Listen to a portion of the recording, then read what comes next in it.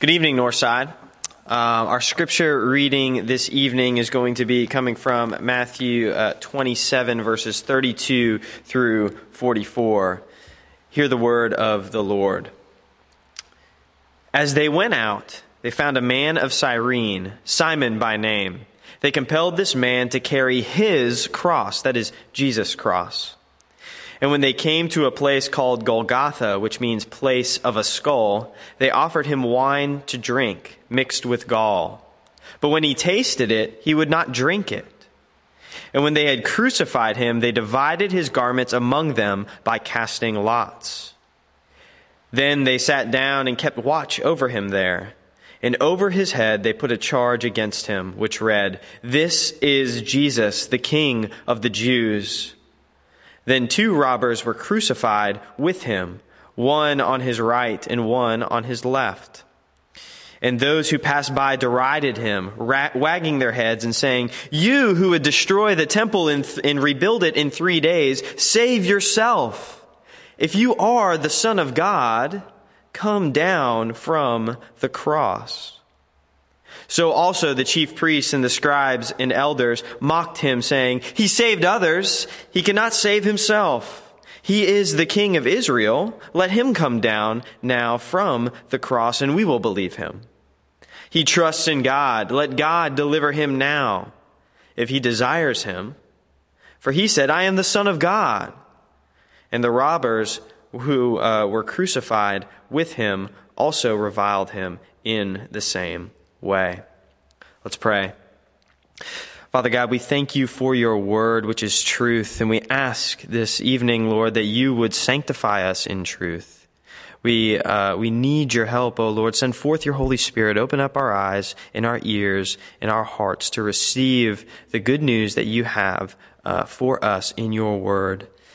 Lord, I pray that you would speak through your word to us this evening. It's in Jesus' name I pray. Amen. Well, it was the hour they were all waiting for. The promise of God given through his prophets was finally being fulfilled. Jesus rides into Jerusalem to finally reveal himself as the Almighty King coming in the name of the Lord. Finally, those wicked oppressors, the Roman Empire, would be overthrown, and the kingdom of God would come, and all who were opposed to it would be destroyed.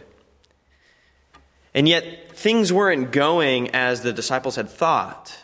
They still had their minds on worldly things. And the next thing that they knew, their beloved Messiah was betrayed by one of their own and was being led to his death. And he wasn't even resisting. What is going on? And yet, this truly was the hour that they were all waiting for. The hour that all of history had been moving towards since Adam and Eve were removed from the Garden of Eden. The hour where the serpent would have his head crushed by the seed of the woman. The hour where death would be destroyed. Where reconciliation between God and man would be secured.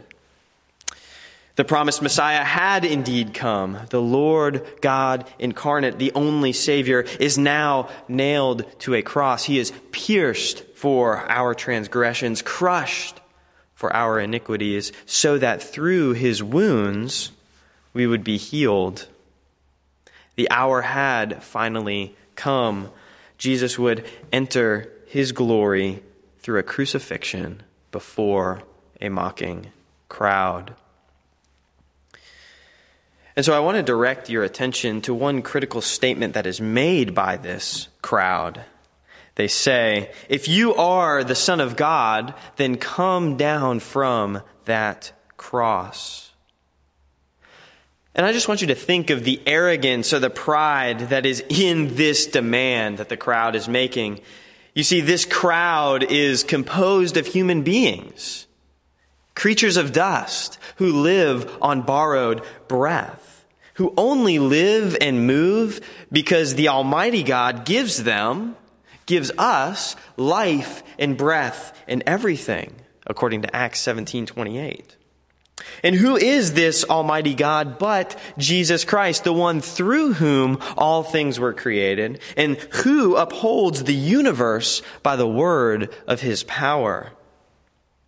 It is the Almighty God whose these creatures of dust are ridiculing, mocking, and making demands of. It is the blessed God who created us out of the abundance of his love, out of the delight to share the supreme riches of his eternal life with us.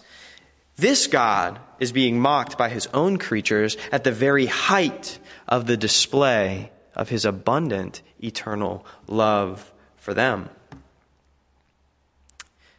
And before you pass judgment on this crowd, you must know that you and I would actually do the very same thing being left unto ourselves. For this scene reveals the wickedness of our sin, and not only because it nailed Christ to the cross, but also because at the apex of the Lord's service to us, the crowd, in blind arrogance, mock and jeer, and throw his very own words back in his face. You said you were going to destroy the temple and rebuild it in 3 days. Where is your great power now, you blasphemer? Where is your great power, you mighty man? It's pretty hard to do something with nails in your hands. It's pretty hard to do anything while you're up there on that cross. And yet these people, they knew the mighty works that Jesus had done. They knew his loving kindness that he showed to the poor and to the broken, to the weak and to the needy. They knew of his almighty miracles that he had done in opening the eyes of the blind and giving words to the lame words to the dumb and in making the lame walk. They knew of his resurrection of Lazarus. They knew his almighty power, and yet they mock him to his face. They were at the trial even where he was declared innocent, and yet they insisted upon his crucifixion. And left unto ourselves, you and I would be in this crowd mocking. And I know this because here is the ultimate rejection of God. And ever since the fall, our natural orientation has been against God, has been to reject him and to cast him out, the almighty God of love, to cast him out of our lives. The Lord tells us this in Genesis 6:5, where he says that every desire of our heart is only evil continually. Romans 3 tells us that naturally there is no one good, no, not one. No one seeks after God. And Ephesians 2 tells us that instinctively we obey the devil. We make him our God rather than the Lord, the only true and living God. Our natural rebellion and wickedness are seen particularly in our refusal to live as God calls us to live. He calls us to lay down all that we have in service to him and in service to our neighbor, to put off our desires for recognition and for blessing, and to seek to promote the good of the least of these with the goods and the gifts and the blessings that he has already given us. But yet at the height of our selfish desire, we see that we want to live however we see fit. And it actually shows itself in this passage. It works itself out in the fact that mankind puts God incarnate to the most excruciating and horrifying death. Why? Because naturally, as John says, we love the darkness rather than the light. And even so, what we see in this scene is Jesus Christ being the Almighty God in full control the whole time. And we know this because in the Garden of Gethsemane, where Jesus is praying to the Lord that the cup would pass from him, but not his will be done, but his Father's will be done, what we see is Jesus rise to meet his accuser. Even though he could have fled, even though he could have called down an army of angels to come and to fight and to free him from what was to come, he continued to walk on. He allowed his creatures, those who he knew from before the foundation of the world, to bind him and to lead him to his death. And like a lamb before its shearers is silent, the Lamb of God held his tongue while being falsely accused. But why? Why, Jesus, at your trial, would you not vindicate yourself, open your mouth, and speak of your righteousness? Why would you not do that? And it's because he is standing in your place. He is receiving, even though Pilate found him innocent, he is receiving your guilty sentence, my guilty sentence. And he willingly takes on our guilt in order to give us all that is his. Romans 3:23 tells us that the wages of sin is death. And so that is what we earn from living however we see fit.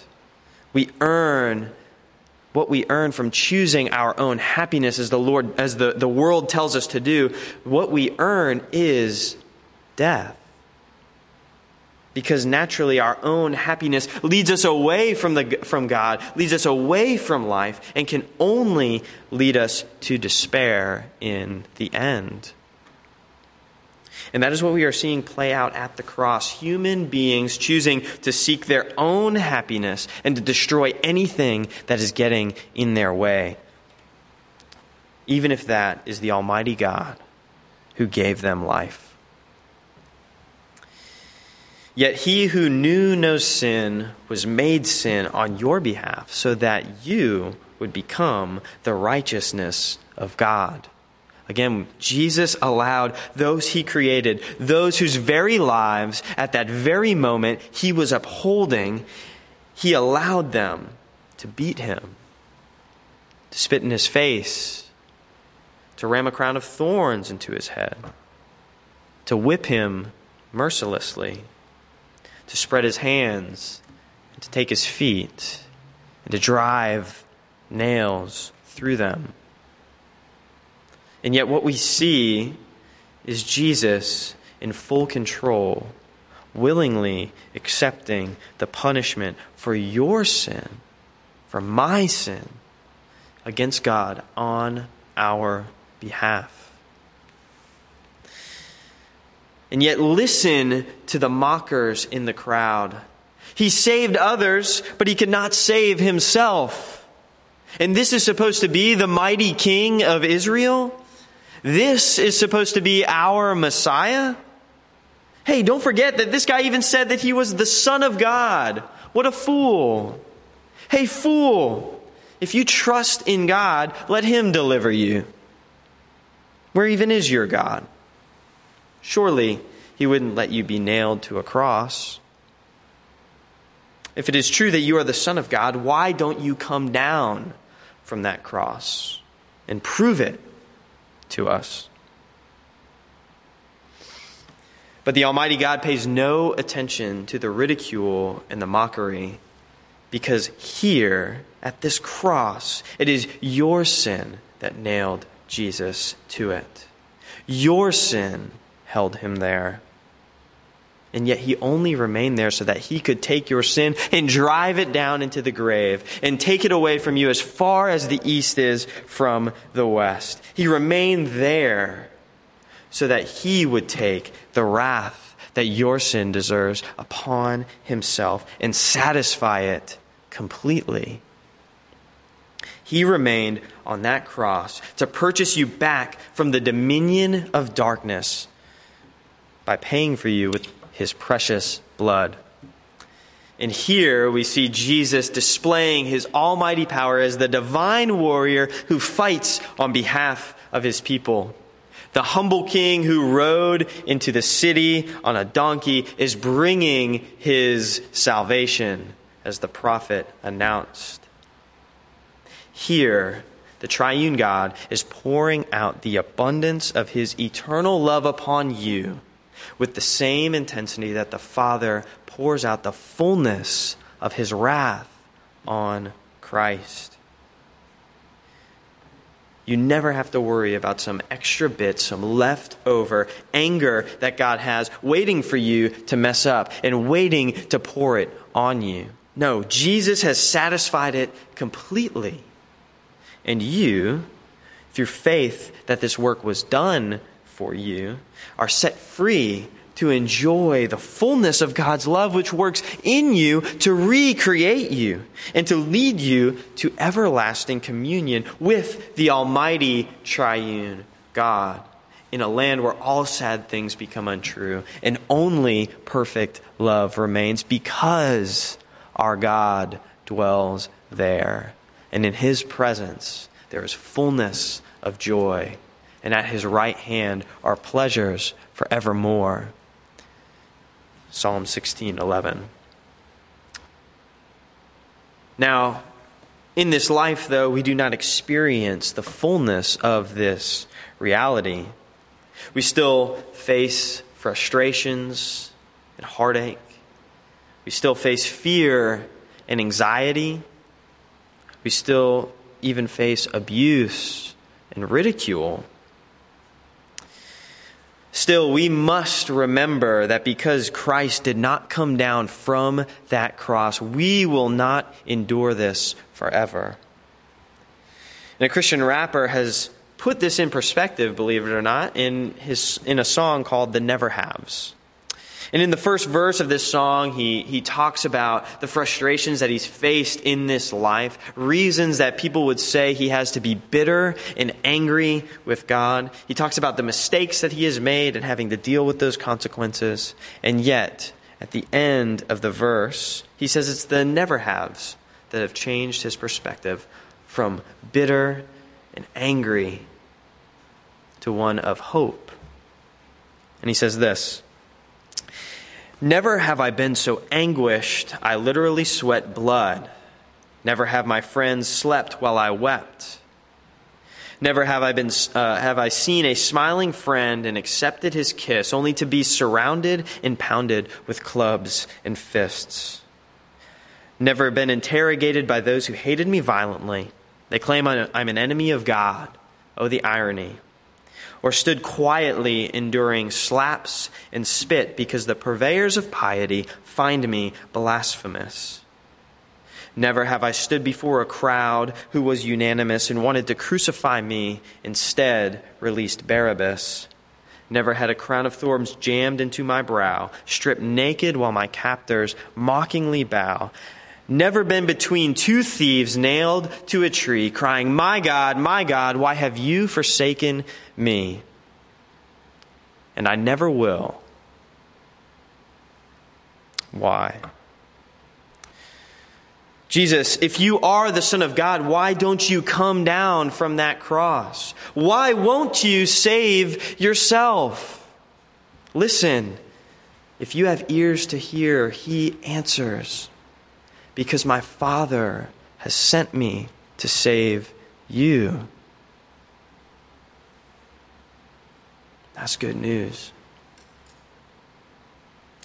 The question for us now, though, is how are we to respond to this display of abundant love for broken, needy people? Well, there are three typical responses that we can have. That's the response of gratitude, a response of fear, or that of indifference. And let me warn you, if your response is that of indifference, you are in a dangerous position.